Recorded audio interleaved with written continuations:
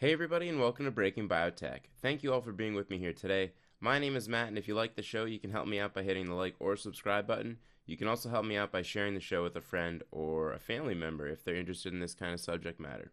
So thank you again for being here. I am glad to be back, and I do apologize for the delay. I owe everybody an extra episode, but I was stuck with work travel and kind of trying to digest all the subject matter before I presented it. But we have a great show, I think, and the topic that we're going to discuss today is neurological conditions, but more specifically depression. And the two companies we're going to talk about is Sage Therapeutics and Axsome Therapeutics.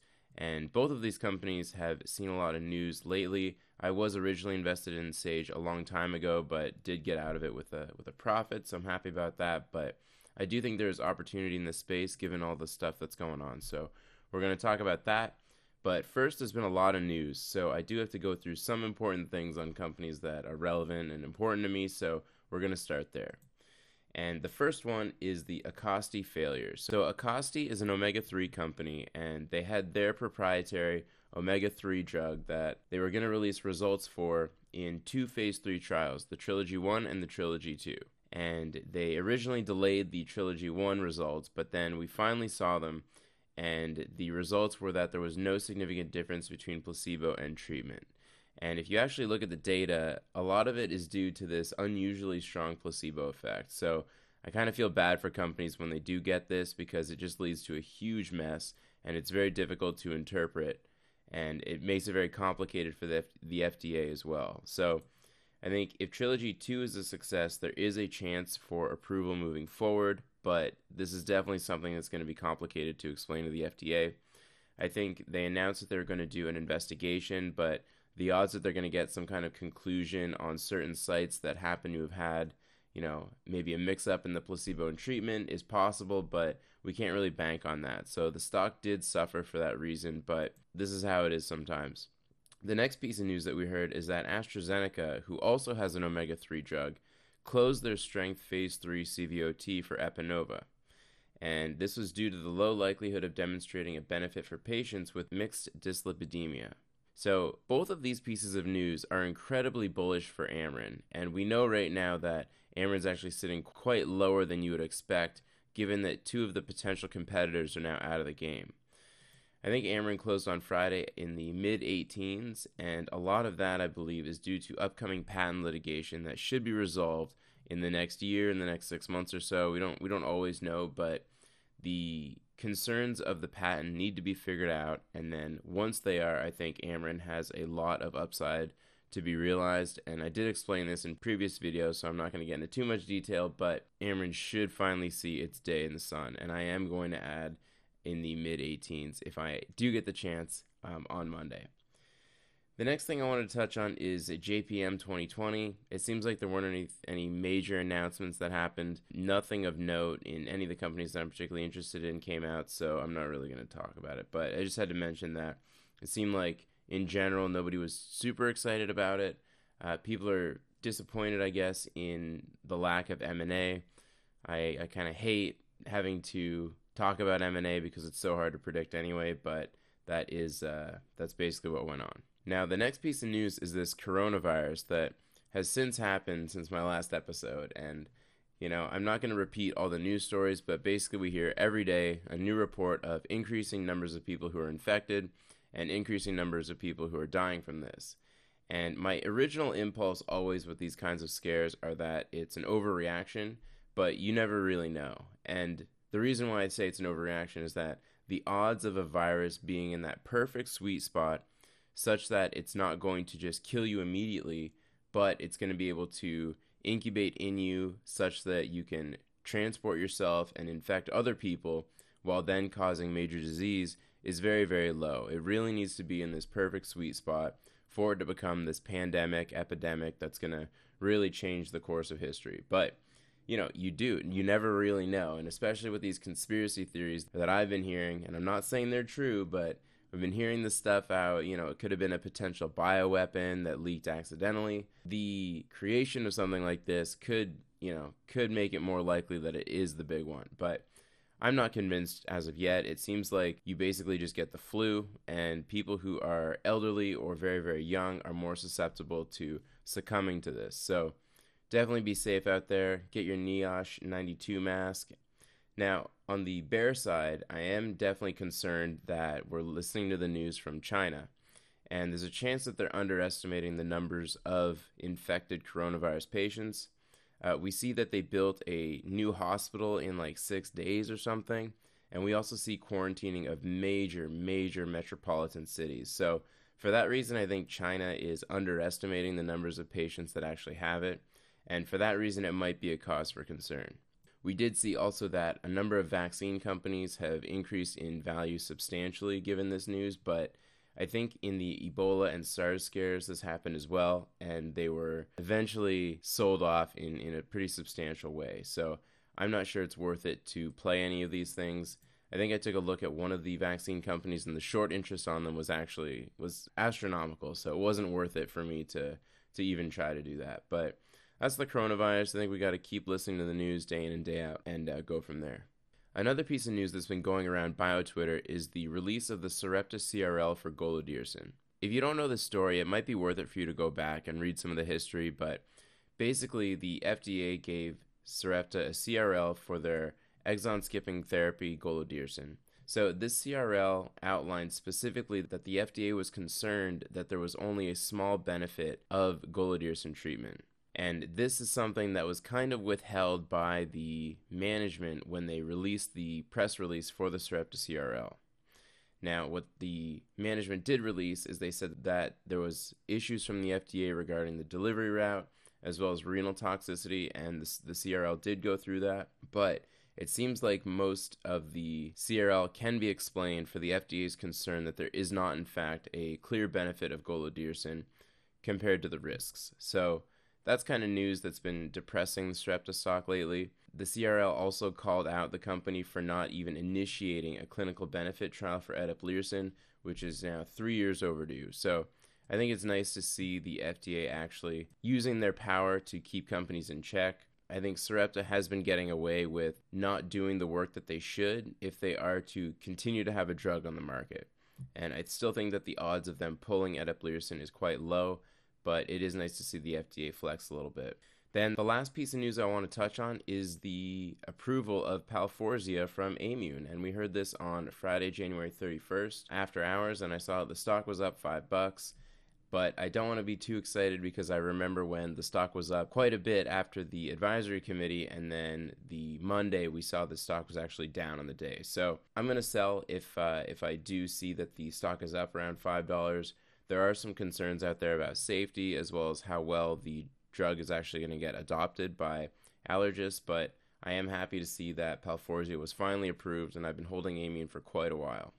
Now, before I get into our feature story, which is depression and the companies associated with that, I did want to do a quick little read-through of a Twitter thread that was provided by Opal Chip, who's somebody that I interact with once in a while on Twitter, and they provide very good content, so I think everybody should follow them. And I want to clarify how this applies to my previous video where I talked about Cassava Sciences. So I'm going to read the thread. He writes here that, in his opinion, it's not about predicting science trial results. Real scientists can't do that, so how would some people on Twitter? It's about finding underknown stocks with high risk, high reward ratios, low financing risk, management credibility, and upcoming catalysts. Now, the things out of this that I love is this high risk, high reward, which I absolutely did not talk about when it came to Cassava Sciences, but it's absolutely the thing that you should be paying attention to. So when it comes to high risk, high reward, you're basing it on market cap, not share price, of course, and you want to know if the trial, if the catalyst, if whatever comes out positive, where's the market cap likely to go? And in the case of a failure, where's the market cap likely to go? And that's really one of the most important analyses when it comes to doing any of this stuff. I'm going to go through the other ones, but I'm going to use that specifically when it comes to Cassava Sciences in my next slide. So number 3 is financing. So how much cash do they have? How long is it going to be before they need to raise money? In most cases, that means diluting their stock. The next one he says is management, and this can be a really big credibility booster, and this is something we did see in Cassava Sciences. So these are large open market buys by management. And also you can see it when it comes to institutional sponsorship from these big firms, and we see this when it comes to Kodiak Sciences, for instance, and Baker Brothers is a big stake in them. So that provides a lot of credibility to the company. And then the last one I want to touch on is upcoming catalysts. So we often don't want to hold a pre-revenue biotech very long because their odds of needing to raise money when they take too much time goes up substantially. So ideally, you want to take a position in a company before a catalyst, and given all these other factors, you can make your judgment whether or not you think it's a long or a short. So given that, and this is my interpretation, I'm not speaking for Opal Chip at all in this, but I do want to make a quick clarification when it comes to risk reward regarding Cassava. And I think their market cap is sitting around $123 million right now, and their net cash based on their last earnings report was $17 million. When it comes to the financing part of this equation, you can actually go back and see how much money they burn every single quarter, and this gives you a reasonable estimate in terms of their runway, so how much time they have before they're going to need to raise more money. And what you want ideally is a catalyst in between now and then so that it's worth it for you to take an actual position without them needing to dilute their stock and you lose money in that case. So if this catalyst does exist before this cash runway runs out, that's a check mark. Now the next thing is if you have previous drug data in a similar area, and for Alzheimer's we have a number of drugs and we can see how much money they've actually generated in that time, and it can be upwards of $3 or $4 billion. You can use that as an example to see whether or not your drug, if it does get approved, is going to generate revenue. So say that our analysis predicts that Cassava's drug is going to generate $4 to $5 billion per year if the phase 2B is positive. This could obviously justify a substantially higher valuation than it has now, and in this case it could be somewhere like $1 billion. If we compare the current market cap to that $1 billion valuation, that's just under a 10 times increase. And if the drug does happen to fail, the market cap could go down to zero, we'll say, for example.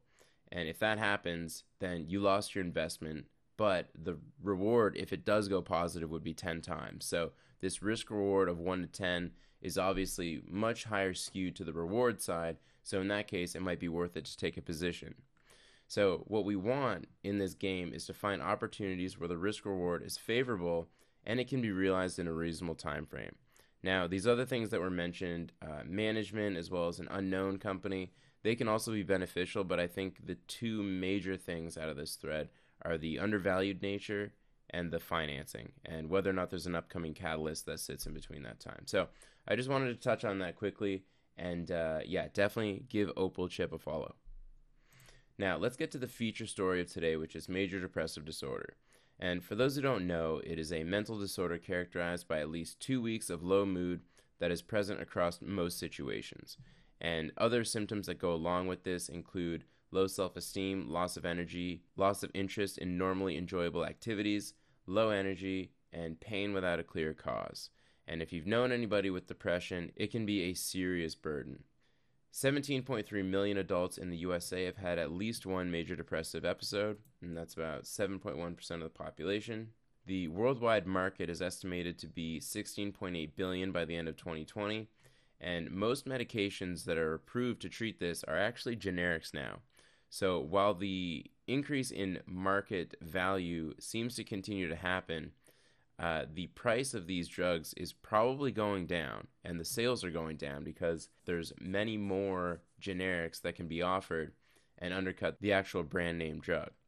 The current treatments that exist today are psychotherapy, medications, and electroconvulsive therapy. I'm only going to focus on the medications though because that is the subject matter that we're talking about today. So the medications that are available, and there's a number of them. I can't possibly commit time to talking about all of these in this presentation, but choosing a medication is based off of multiple different factors. I've written them down here: safety, side effect profile, etc.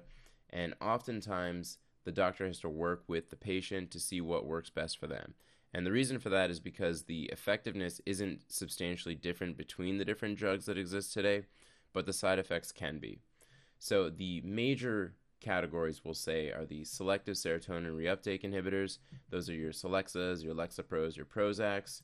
And basically what these drugs do is they keep serotonin in the synaptic gap, which increases the signaling of these compounds to the neurons, and this does have an effect in preventing depression or reducing depression. Now, there's many side effects that are associated with these drugs, the major ones being sexual dysfunction. Other more dramatic ones are suicidal ideation, as well as bone fractures. Now, the other drawback to these drugs is the response rates for the first antidepressant range from 50 to 75%, and oftentimes it takes 6 to 8 weeks before you can actually see an improvement once you start taking the medication. Another category of antidepressant are these atypical antidepressants, and the one in this category I want to highlight is bupropion, which is also known as Wellbutrin or Zyban, and it's known as a norepinephrine dopamine reuptake inhibitor and a nicotinic receptor antagonist. There are side effects associated with this drug, but there's also some benefits, and in particular this one helps with smoking cessation as well as weight loss. So the way I see the market right now is there's a real opportunity in a drug that has improved efficacy, and by that I mean the magnitude of the effect of these scores when it comes to improving mood. The other thing is fewer side effects, and the last one is less remission. So oftentimes these drugs, they're given and then the patient does end up going into remission, and that means a reoccurrence of a major depressive episode. So lowering the amount of remissions that occur could also be a big plus for a new drug. And now, when it comes to major depressive disorder in the last year or so, there's been a lot of news that's come out.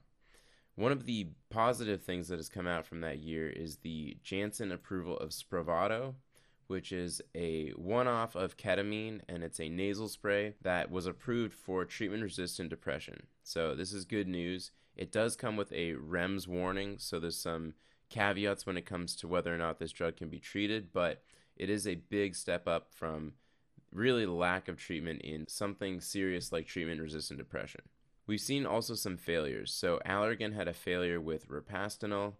Alkermes is a company that had their NDA rejected. And then we also saw that Minerva Neurosciences had a failure in major depressive disorder in their latest trial. Now, two companies that have recently shown some interesting data. One is Sage Therapeutics, and I have here their market cap listed at $3.4 billion. They saw a failure of Sage 217 in major depressive disorder, but the silver lining here is that they have two other phase 3 trials, the Redwood trial and the Shoreline trial, which are kind of one-off treatment regimens to see whether or not Sage 217 does have some effect there. Then the last company is Axsome Therapeutics with a market cap right now of $3.2 billion, and their drug AXS-05 achieved their primary endpoint in phase 3 for major depressive disorder, and they plan on filing their NDA in the second half of 2020. So I'm going to switch gears and talk specifically about Sage and Axsome and see whether or not there's a good opportunity for an investment here. So if we talk first about Sage, and I have covered them before, so definitely go back to one of my previous videos and take a look at that. That was more specific to Zulresso, which was approved in March 2019 for postpartum depression.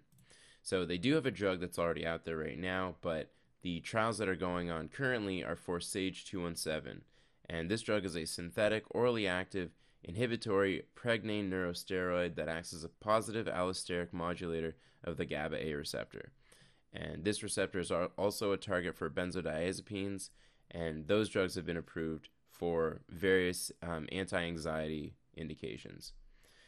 So the failure that they saw was in this mountain study, and I took a little deeper look into the data, and it's kind of interesting. The study failed at day 15, but reached significance at day 3, 8, and 12. And then they also did some post hoc analysis, which means, they broke up the categories of patients based on all sorts of different things. They could do it by sex, they could do it by age, and what they found was that approximately 9% of the patients in the 30 milligram group, the group that has the actual effect here, had no measurable drug concentrations consistent with noncompliance in taking Sage 217. If you exclude these patients from the primary analysis, this resulted in statistical significance at all time points, including day 15, which was the primary endpoint.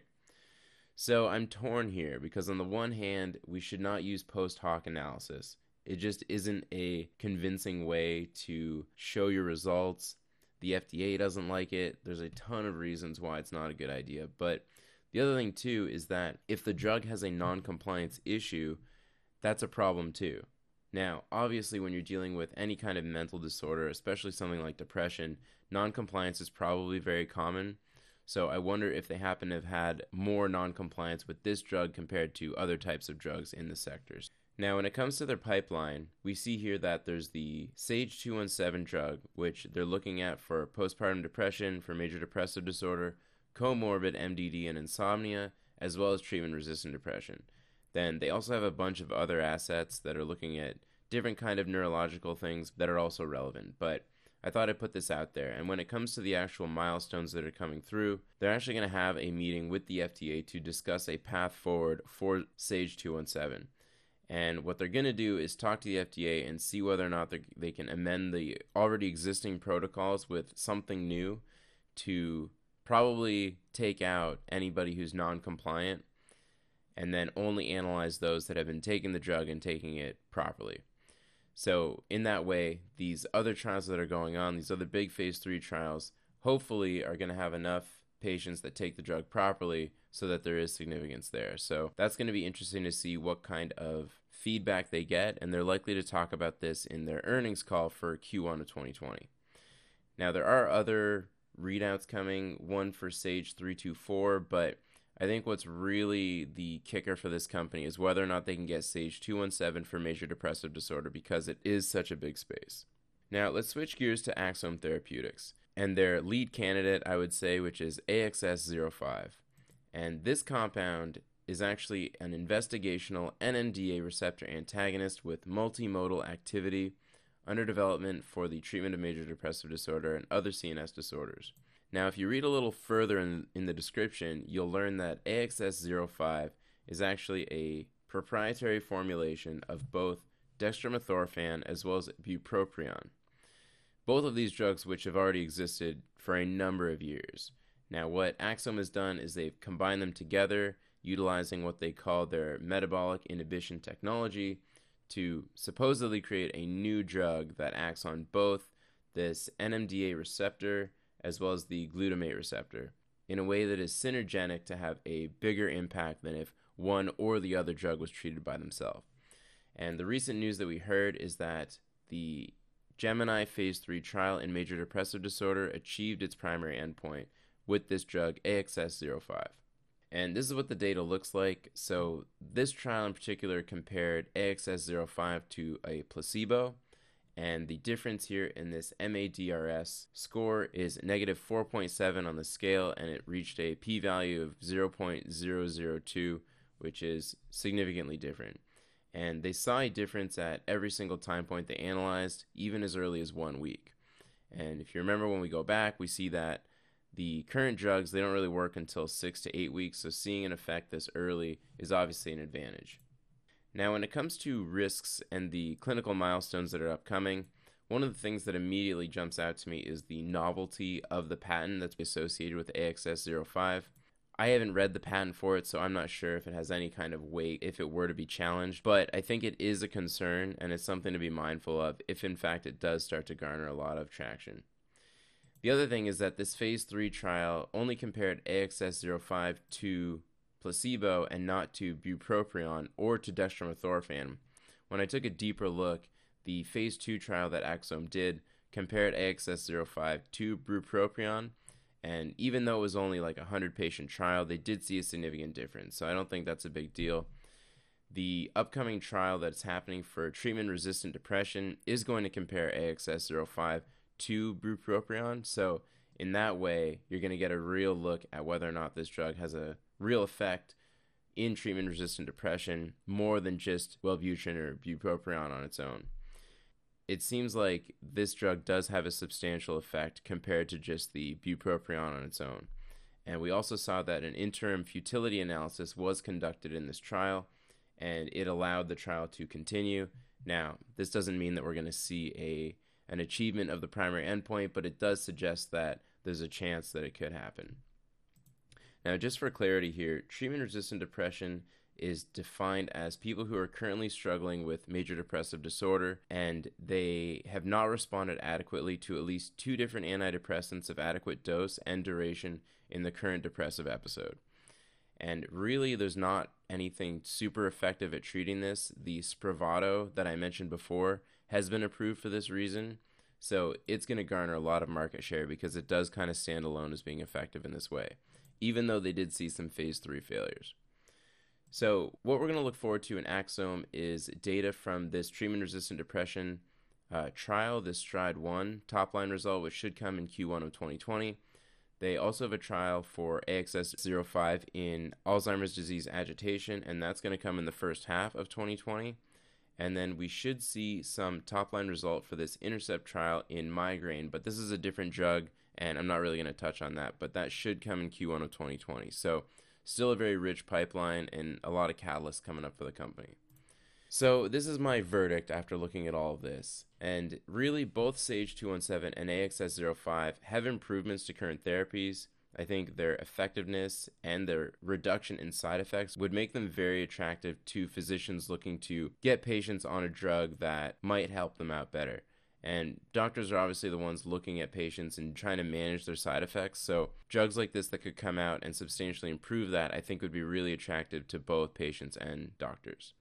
Now, I have here that the SAGE valuation is slightly more reasonable, but only if they can get the okay for the FDA for a path to approval. I think the market cap for SAGE dropped from around $9 billion to around $3 and change once the negative results from the Mountain study were released. And that's because there's an expectation that SAGE-217 is worth something like $6 billion in valuation. So if they can't get the okay from the FDA, I don't think SAGE is a buy here. Now, Zulresso is approved, and they are starting to generate income from that. They've got $1.5 million in the first full quarter of sales, so you'll love to see that, but we got to see that continues to gain traction. Now, Axsome has both this AD agitation and the treatment-resistant depression catalyst coming up. Both of them are going to be compared to bupropion, but it does, like I mentioned, seem that AXS-05 has a substantially higher impact than bupropion on its own. And I also think that if the TRD data is positive, there's a major upside for the stock given the estimates for Spravato.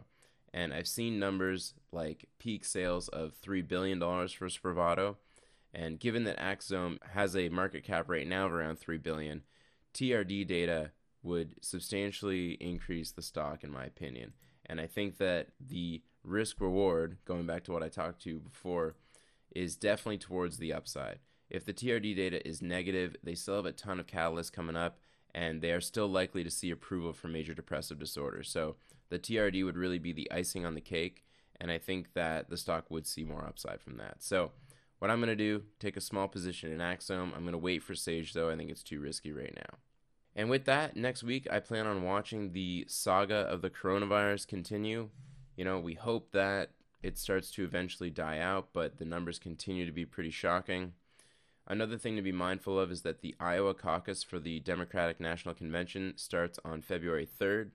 If Bernie Sanders or Elizabeth Warren happen to win, this is obviously going to be a headwind for the biotech sector. Both of these candidates pose a significant risk to the healthcare industry, so that's something to be mindful of. So with that, I'm going to do a quick portfolio wrap-up as of now, and we did see some down days in the market last week. Volatility did increase quite a bit for the XBI, so some things that I'm going to do this week, I want to take a increased position in Marker as well as Axovant. I think they're kind of depressed unnecessarily, but otherwise I'm down around 4 and change for the year so far, which is actually doing a little bit better than the XBI, which is down around 6%, but everything's been kind of depressed given this coronavirus scare. So we'll see how that shakes out. But volatility has increased in every single sector. So you should expect a lot of wild swings as we move forward. But with that, I want to wrap it up. It's been kind of a long episode, but I want to thank everybody for watching and listening. Hit the like or subscribe button and tell a friend if you want to help out the podcast. And with that, thanks again, everybody, and we'll see you next time.